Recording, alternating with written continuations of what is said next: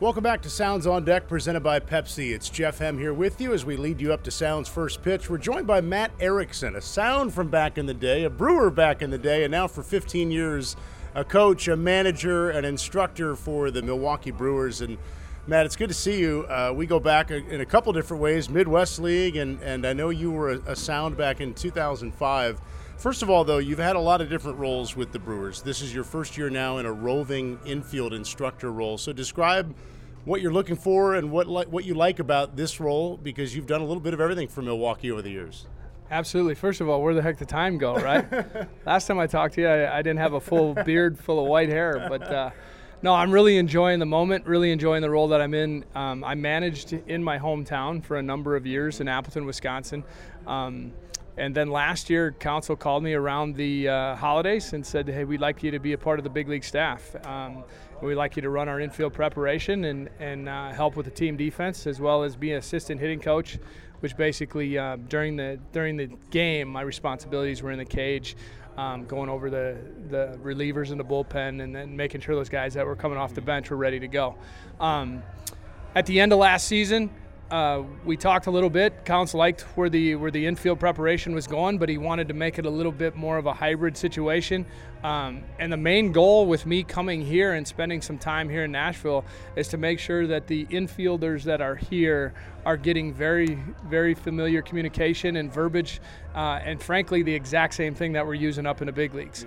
I had a chance at spring training to work with a number of the guys that are here, and Sweetie, over the last couple weeks, has gotten to know this clubhouse and know this group, and it's a great group. It's a great group of guys, some vets, some younger guys, but all seem to be gelling really nicely together, all very receptive of the information. And when you put the information with the ability, you get good work ethic, then you can get some consistent defensive play, and that's what we're trying to do through the organization. You know, as a player, you played for a few different organizations, but as an Appleton kid who got to the big leagues with the Brewers and now has had the longevity you've had with Milwaukee, how special is that to you? And I imagine your entire family.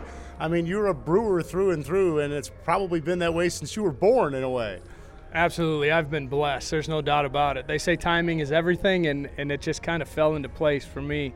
But as you mentioned, you know, the first Major League Baseball game I went to was 1982, and it was in Milwaukee County Stadium. And I'm sitting in the bleachers with my dad, and I remember him saying, "Hey, kid, don't take your eyes off number 19." And of course, that was Robin Yount, and that was a really good guy to watch. Yeah. But he was obviously, he impacted the game in many different ways. You know, defensively at a premier position at shortstop, also swung the bat, and something that at a young age, watching him.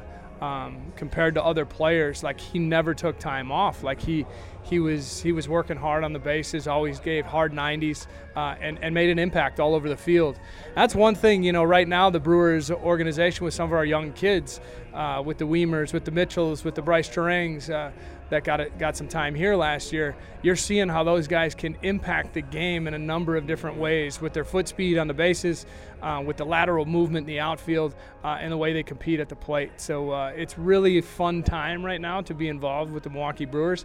They've had a nice little run over the last 5 years, came up a little bit short last year, and off to a good start this year. And hopefully we can continue it throughout the Major League season. When you were with Milwaukee as a player, you had 16 games with the Sounds back in 2005 at Old Greer Stadium. Is there anything that stands out to you about your time with the Sounds? I mean, that was a league championship club that year, as it turned out, and Fielder and Weeks and a lot of big-time names were on that field with you at various times that year. Yeah, it was a bittersweet time for me, to be honest with you. I made my Major League debut in 2004, and we were in Indianapolis at the time. And I felt really good about my situation within the organization. I knew I was going to have a chance to come into big league camp in 2005 with a chance to make that team out of spring training. And unfortunately, I got hurt in spring training. First real injury that I had through my career, and my time in Nashville was plagued by injury. And unfortunately, I just couldn't stay on the field. But there was another, some adversity that I had to deal with. I think they ended up going out and get Warren Morris at the time, who had a healthy body. I went home and rehabbed, and then I ended up finishing the season with the Albuquerque Isotopes, back with the team that I was with, or the Marlins, that I came up with and was drafted by in 1997. But that little stint, those 2 years with Milwaukee as a player in their organization, obviously they gave me a chance to fulfill a dream and wear a Milwaukee Brewer uniform. And when I was done playing, I spent a couple more years in the Diamondbacks organization in Tucson.